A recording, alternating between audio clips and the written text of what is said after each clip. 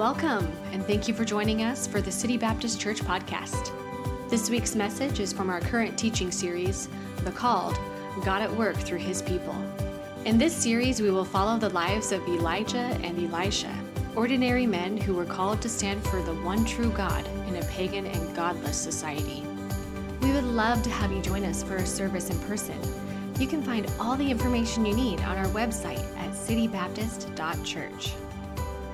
Well, you know, it was 2 years ago, right about this time actually, 2 years ago, that I underwent eye surgery, laser eye surgery. How many of you in here have had your eyes lasered? All right, Winnie. All right, just Winnie and I. We're the two. That's good. Well, it's been 2 years ago that I got the surgery, and I got to tell you, I'm super happy with it. I love it. I'll be the one to tell you to get it done if you want to get it done. But don't tell China I said that, because she works as an optometrist. So she's like, no, I want to give people glasses. But I got it done a couple years ago, and it was great. And for me, it was kind of a big deal because, honestly, since the time I was I guess 6 years old, I had glasses. So I just want to share that with you today.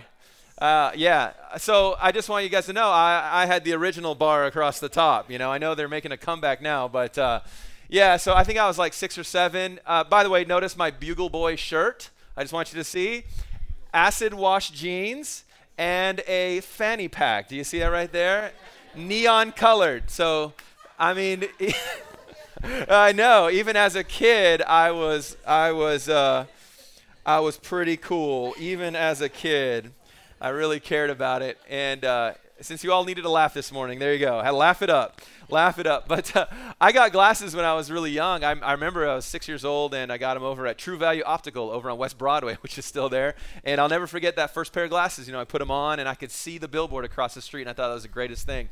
But I've had glasses my whole life, contacts as I got a little bit older and stuff. And finally, I was able to. The Lord worked it out for me to get my eyes lasered 2 years ago, and it was amazing. And it was something I really looked forward to. Honestly, I did look forward to it. But as the time came, as that surgery date approached, I got to be honest with you, I got a little bit nervous. Because what we're talking about here is my eyes, right?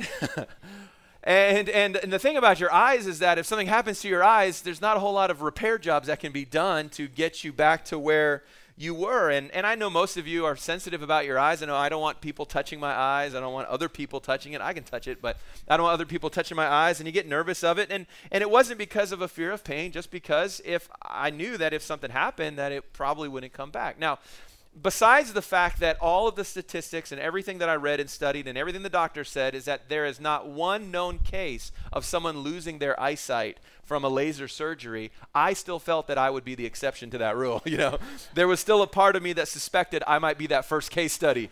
And so that day I went in for that surgery, and all of these thoughts are running through my head. You know, Jeanette was pregnant with Royal at the time. I thought, am I ever going to be able to see that boy or girl? We were hoping for a girl, but as you know my record with that. But I was really hoping for a girl, and I was thinking, am I ever going to, see my boy? And I assumed it was a boy. Will I ever be able to preach again? I'd kind of figured out, how am I going to preach if I can't see? Jeanette's going to help me write my messages, and then I'll just sort of braille my way through it, and or I'll record it or something, and I was thinking about all of these things. And the fact is because without our eyesight, I think you guys understand, there's so much of life that you miss.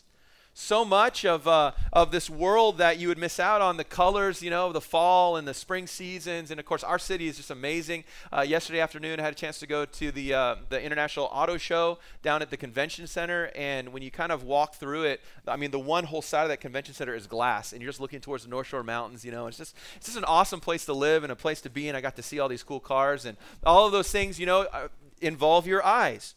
The joy of my children, of seeing my kids and seeing their eyes light up when I say they can play video games and ignore me for the next hour, and how excited they get over that. But our eyesight is so very important, isn't it? It is so important. I think we definitely take for granted. I have some people in my life who have poor eyesight or who are blind, and anytime I'm with them, I'm always so thankful for the eyesight that I have. We often take it for granted, but it's very important. But today in our message, what I want to point out is that even as important as our eyesight is today, when it comes to the Christian life, spiritual vision or clear spiritual eyesight, I got to be honest with you, is 1,000 times more important than your physical eyesight. And just like I needed that surgery to correct my blurry vision, and I was right at the edge of legally blind, as much as I needed that surgery and glasses and contacts for all those years to correct my blurry vision, for us as Christians, we need some correction on the way that we view life. We need some correction in the way that we look at our circumstances, because in our sinful state, we miss out on so much of God's plans, and we miss out so much on God's involvement in our lives because our spiritual eyesight is not clear. And that's what I mean by spiritual vision we're going to talk about today, or spiritual eyesight, the way that you perceive God at work in your life.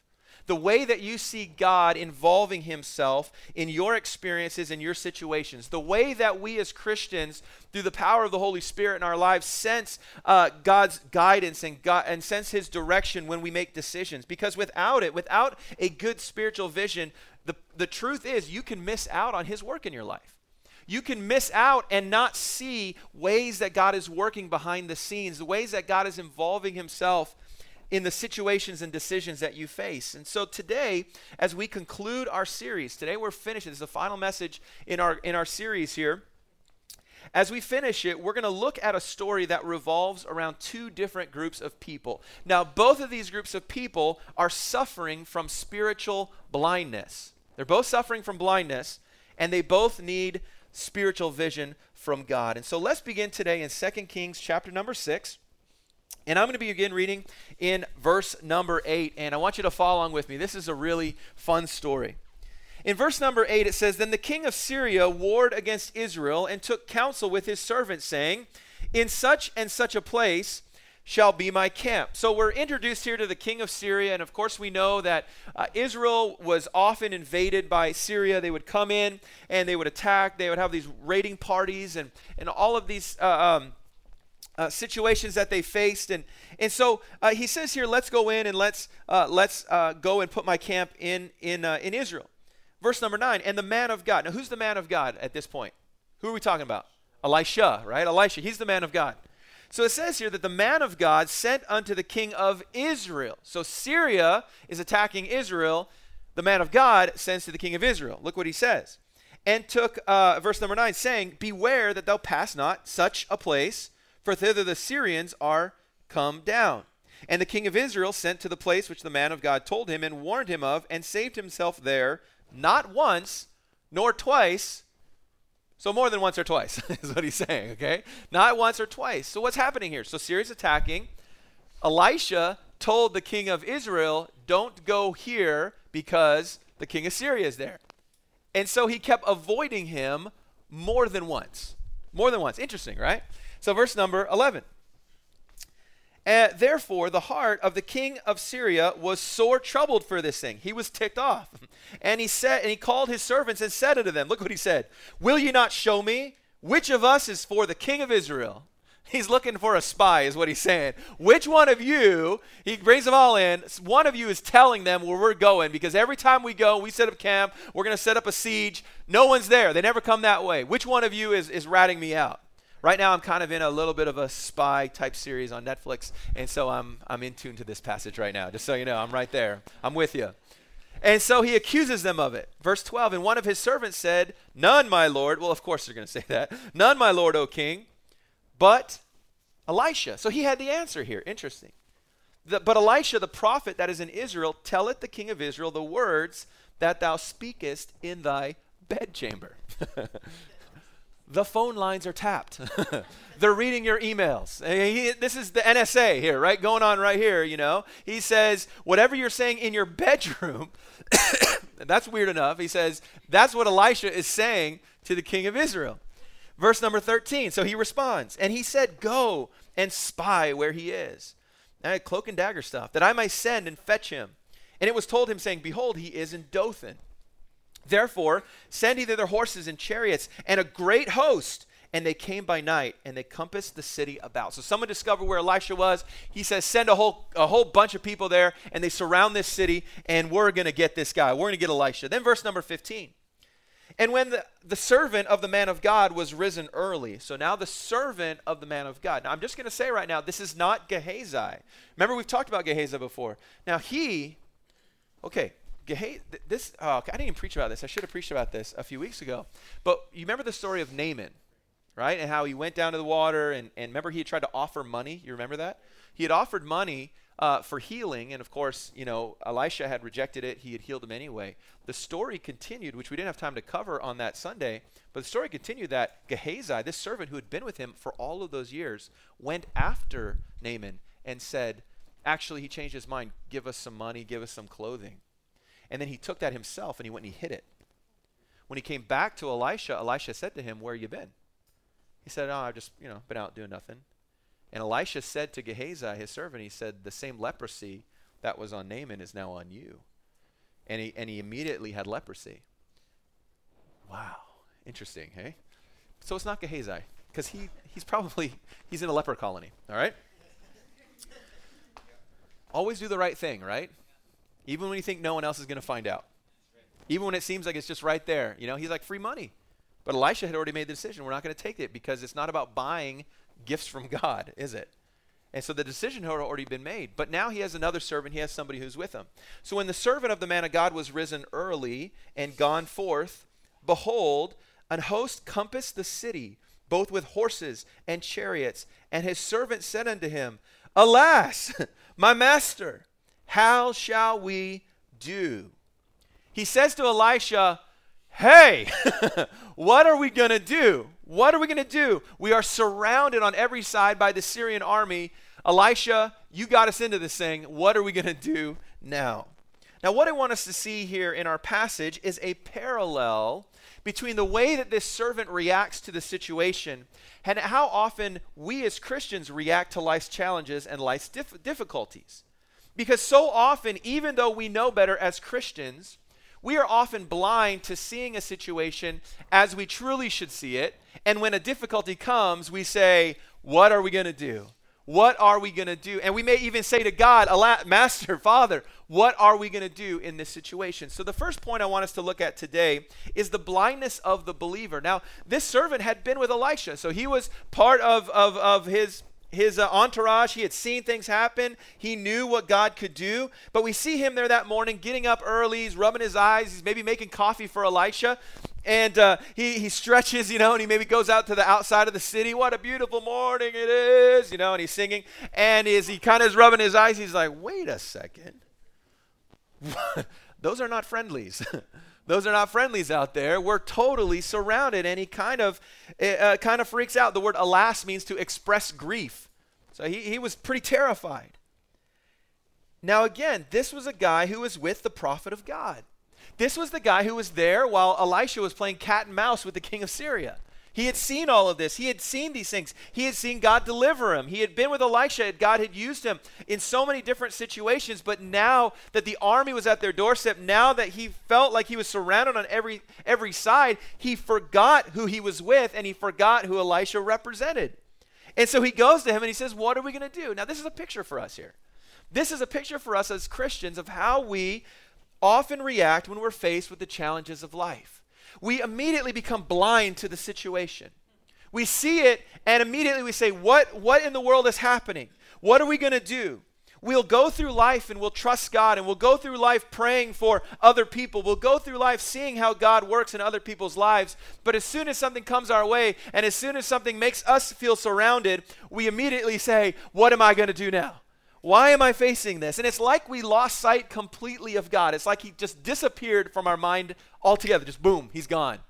God's just totally gone. You ever been there before? You ever been there in that kind of situation? And it's like God doesn't even exist because he's the last thing you're thinking about. Whatever it is, you're just like, this is right in front of me. What am I going to do? How am I going to go through this? How am I going to get through this? And when that happens, what takes place is that as Christians, we forget two main things about the characteristics of God. The two things that we forget about the character of God is what we're doing is that we are forgetting his goodness and we're forgetting his strength.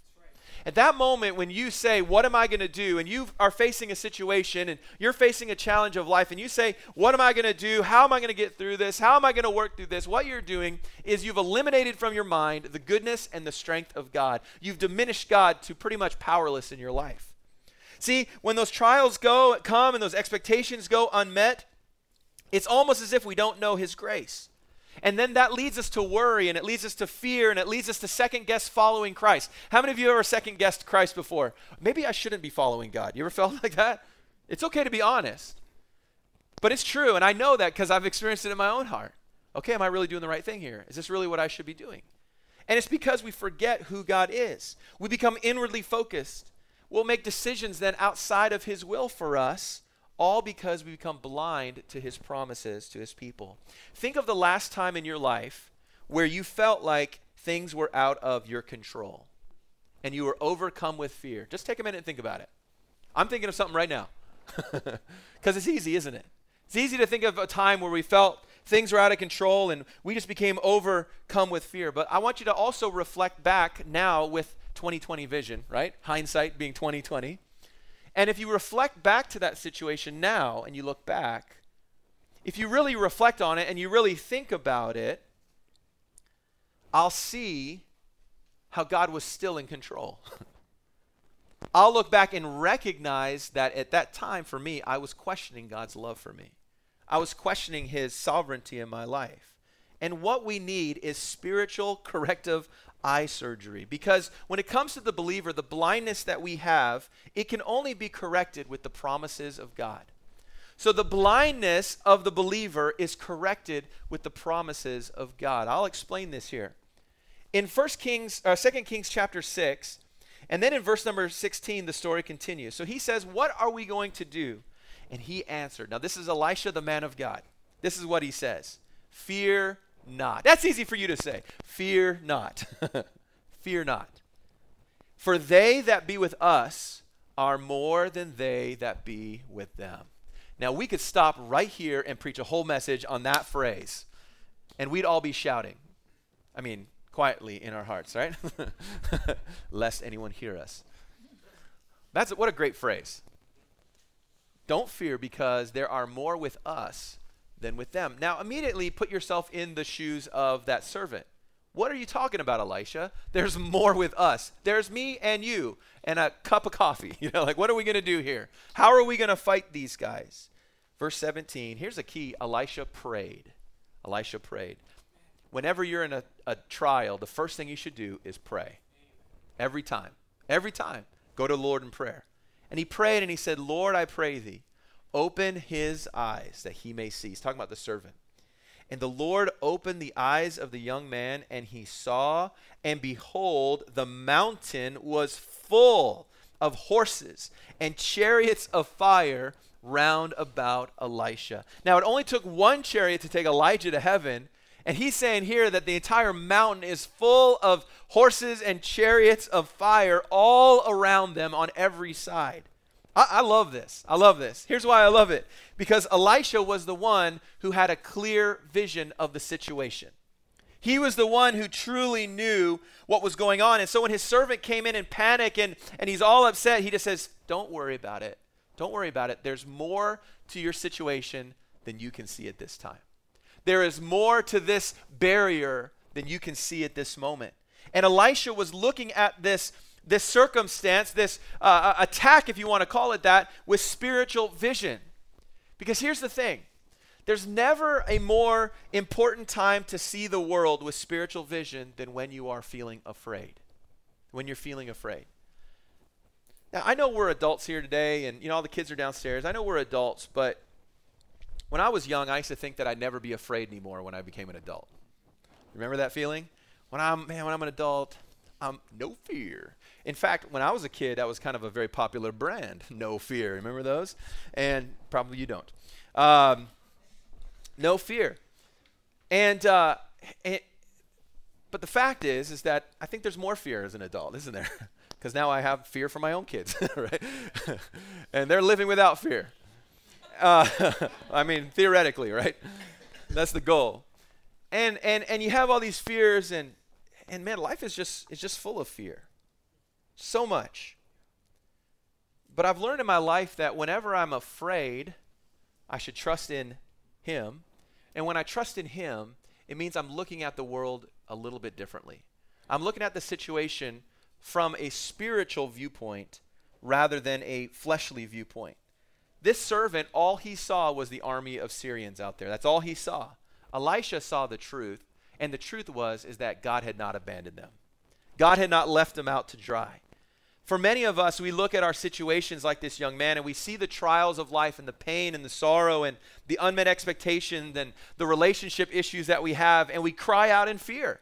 And we say, what are we going to do? And rather than looking at those situations with spiritual eyes and recognizing that God is there on our behalf, that his promises are still true, in the middle of a situation, we are looking at it only from what we can see right in front of us, and we're not having that viewpoint that God is still in control, that God still loves us. See, spiritual vision is trusting God's promises even when it seems like he's not there.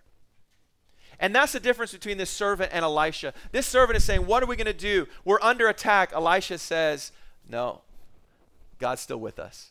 There's more that are for us than are against us. And I'll tell you today, whatever situation you're in right now in your life, God has more for you than you could ever come up with on your own.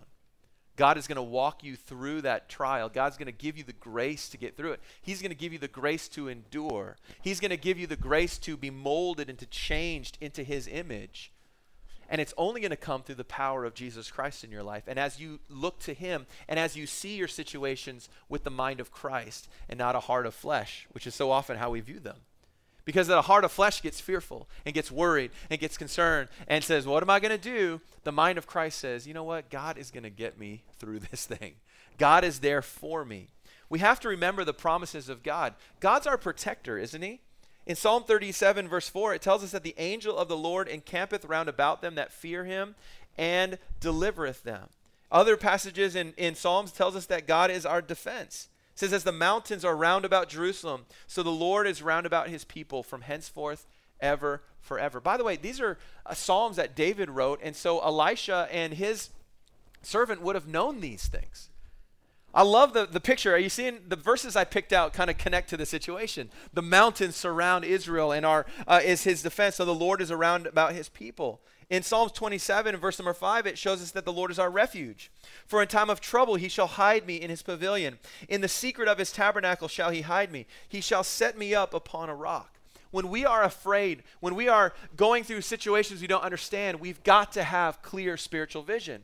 The Apostle Paul brought this up in Ephesians chapter 3 and verse number 17. Right in the middle of the book, really, this is what he said. He said that Christ may dwell in your hearts by faith, that ye, being rooted and grounded in love, may be able to comprehend with all saints what is the breadth and length and depth and height, and to know the love of Christ, which passeth knowledge, that you might be filled with all the fullness of God. Now unto him that is able to do exceedingly abundantly above all that we ask or think, according to the power that worketh in us. In verse number 19, something rare happens. Paul runs out of words. Did you see that there in verse 19? He says, to know the love of Christ, which passes all knowledge. I can't even describe it for you, is what he's saying. And then before, he says that your hearts will be rooted and grounded in love. That's God's love. And then he describes God's love. He says, what is the breadth and the length and the depth and the height? He says there is no bounds to God's love. And if there's no bounds to God's love, then there's no bounds to God's strength in your life. And if God loves you that much, then he's going to be there for you. It passes all kind of knowledge. You know, remember when you were a kid, maybe you said this to your parents, or if you're a parent, maybe your kid said this, they say, I love you this much. And you're like, I love you this much. And then they go, wow, dad's arms are so big, and all that. And we try to describe how much, we love our family or whatever it may be, but God, there's no end. It's all encompassing. And God's love and God's care for you far exceeds any of our human understanding. And when we carry that knowledge with us, when you walk through life knowing that there's no limits to God's love for you, it can help you have the spiritual vision you need to face life. I cannot tell you how many times that I've faced a trial personally, and in the middle of the trial, God has convicted me about this, because when I'm in a trial and I feel like I'm all alone and I'm abandoned, do you know what I'm saying? I'm saying that God's love doesn't matter in my life. Let me ask you this. Have you ever had somebody in your life who you could have helped, but because they didn't tell you about what they were going through, you weren't there for them, and you found out later on? You ever been frustrated by that? I've been frustrated by that. As a pastor, sometimes it happens, someone's like, they come to church on Sunday, like, I was in the hospital all week. And I'm like, well, why didn't you tell me? I would have come and visited you. Or I'll never forget when I was working at my dad's church. I think I've shared this with you before one time, but this elderly lady came in, and she and her husband always came to church, and she came in by herself. And so I know my dad went to her and was like, hey, where's your husband today? And she's like, oh, he died. He's like, what? She's like, yeah, we already buried him. What? Like within a week, he had died like Monday. They had a little funeral. She didn't tell anybody. And I'll never forget how upset's maybe not the right word, but my dad was just sort of like, I could have been there for you, like I could have at least said, he'd known him for about 20 years. He's like, I could have been there for you, and he was upset by that. And so the feeling. You guys understand that feeling when someone, and that's how it is we treat God. That's how we treat God, though. Is we say, when we're facing something, we're like, what am I going to do? I got no hope. I can't, there's no answers to this situation. God's like, hello, breadth, depth, width of height. I have this for you. I have this promise for you to take with you. But we become so blind to his involvement. We face so many things, and I got to ask you today, what are you blind in right now? What circumstance are you facing? What challenge are you looking at? And you're feeling surrounded, and you're saying, what am I going to do? Can I encourage you this morning to have some spiritual vision? And that spiritual vision involves the promises of God. His love, his watch care, the fact that he promises to never leave you nor forsake you. That doesn't mean that nothing bad happens to us. You know that. But it does mean that no matter what we face, he will walk through it with us. And he'll be there by your side. It's such a strength and such a comfort that we have as believers that those who do not know Christ don't have. But yet so often we pretend like we don't have it either. And we struggle like someone without Christ, but we have an entire word of God right here. With promise after promise, with instruction after instruction, with help after help, that so often when we're facing difficulties, we're like, what am I going to do? And if the Bible could talk, be like, I'm right here, read, right? Read me, look at, it's right here. And it's just right here for us, but we have to avail ourselves of it. And so spiritual vision gets corrected when we look at and we pursue the promises of God. Now, it doesn't mean that you're going to look up from your Bible and see angels and chariots of fire. And all. If you do, please come and talk to me. But we have our Bible. And that's the great thing. When that which is perfect is come, Scripture says. And this is what he's talking about, the completed Word of God. We have everything we need to live life today. And it's there to help us see clearly again. And so that's the blindness of the believer. And the blindness of the believer is corrected with the promises of God. But as we continue the story, we see the blindness of the unbeliever. The blindness of the unbeliever. Let's look at verse number 18. It says, and when they came down to him, Elisha prayed unto, look at that, he prayed again. He prayed twice. What do you know? And he said, this is his prayer right here, 8 words. Smite this people, I pray thee, with blindness. Hey, interesting thought. Whenever you read Scripture and you read the prayers of the prophets and these great men of God, they're like this long. We often think that great power comes with long prayers, right? Like if I can put a good 45 minutes into this one, God will answer it for sure. Sometimes God answers those cries of desperation. Those Lord, I need you now. And that's what he does here. He says, Lord, would you smite this people, I pray thee, with blindness. He had just said, open his eyes, blind them. And he smote them with blindness according to the word of Elisha. Isn't it interesting? God answers the prayers of his people. And Elisha said unto them, this is really fun. This is not the way, neither is this the city. Follow me, and I will bring you to the man whom ye seek. And he led them to Samaria. This is so fascinating. He prays, he says, Lord, would you strike these guys? I love the word smite. Would you smite them with blindness? And obviously, I think we understand from the situation, it wasn't like a complete blindness. It had to be some sort of a delusion of some sort. Because then he walks down to them and he says, you guys are at the wrong city. And they're like, okay. And he says, follow me and I'll show you where to go. And so he takes them on this journey. And you see the verse there. It says that he took them to Samaria. That's a 17-kilometer journey. I don't think he was leading them by hand. You're like, watch your step, left, right. I mean, they for whatever reason, God smote them with some sort of blindness. It's described to us, but a delusion. And so they're like, okay, let's follow this guy. He must know, he must know what's going on. I always wonder, what do they talk about along the way? What kind of you see over here is, I don't know what they did. But this army and their leaders, they follow him, and he leads them over to Samaria. In fact, he leads them to the king of Israel. Now, interesting. I want you to see this. The whole time, this army and their leaders think that they know what they're doing. I want you to see that. They think that, and they're being deceived, by the way. They're following after Elisha here. They thought that if they could find and if they'd capture Elisha, if this mysterious person who's leading them on the way, if I always imagine maybe he just had like a pixeled face, and so they're just like, okay, we don't know who it really is, we'll follow him. And that doesn't actually happen. But, they follow him, and they could find Elisha, we'll capture him, all of our problems, everything would be over. But that was not the case. Now, again, we're looking at pictures here. Now, this is a picture of the unbeliever.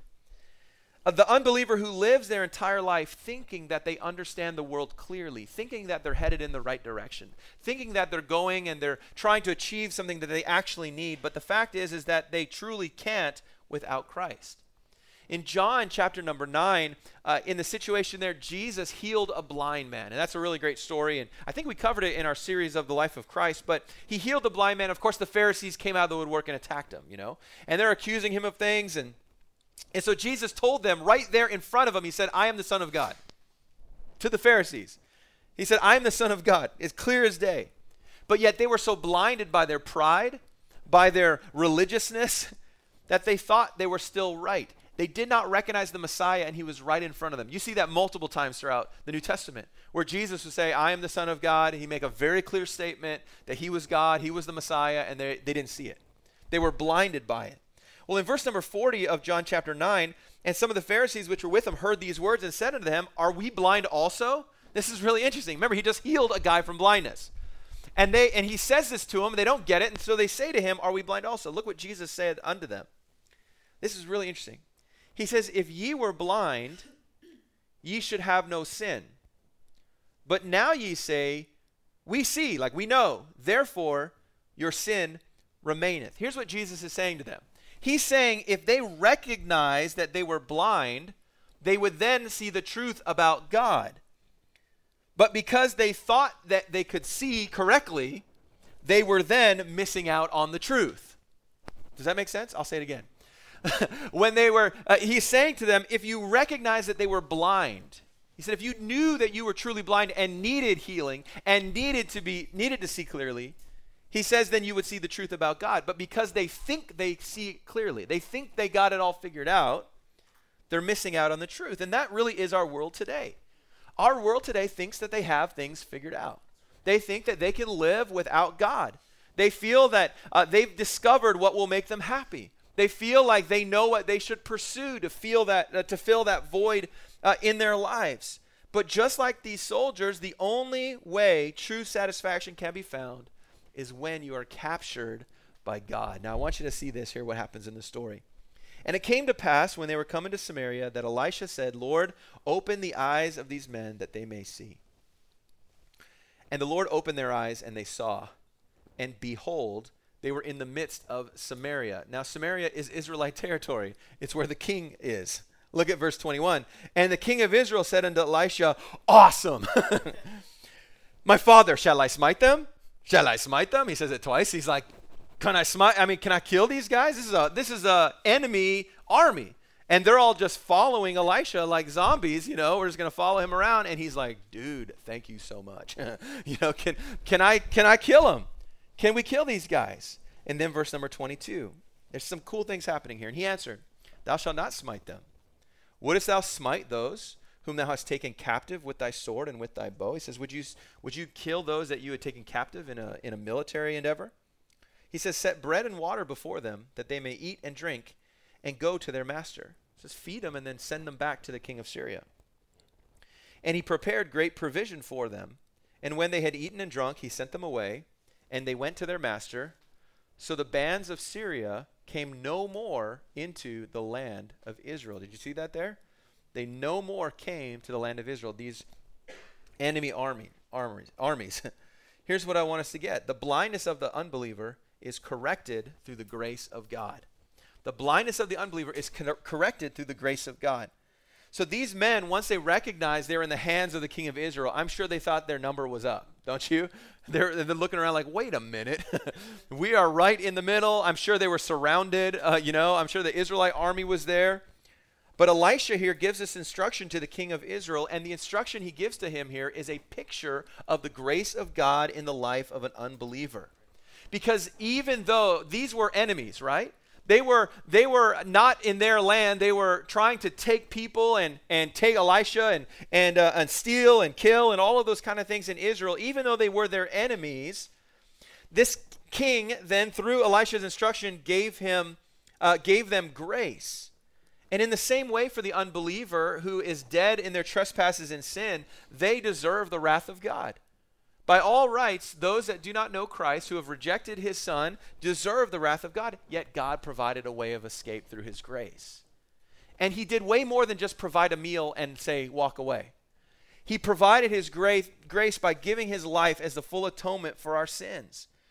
To those who could not hope to save themselves, who were stumbling blindly through the world, those that that thought they were going in the right way, but they're going in the wrong direction. And God extended his grace and welcomed them into the palace of his glory through the sacrifice of Jesus Christ.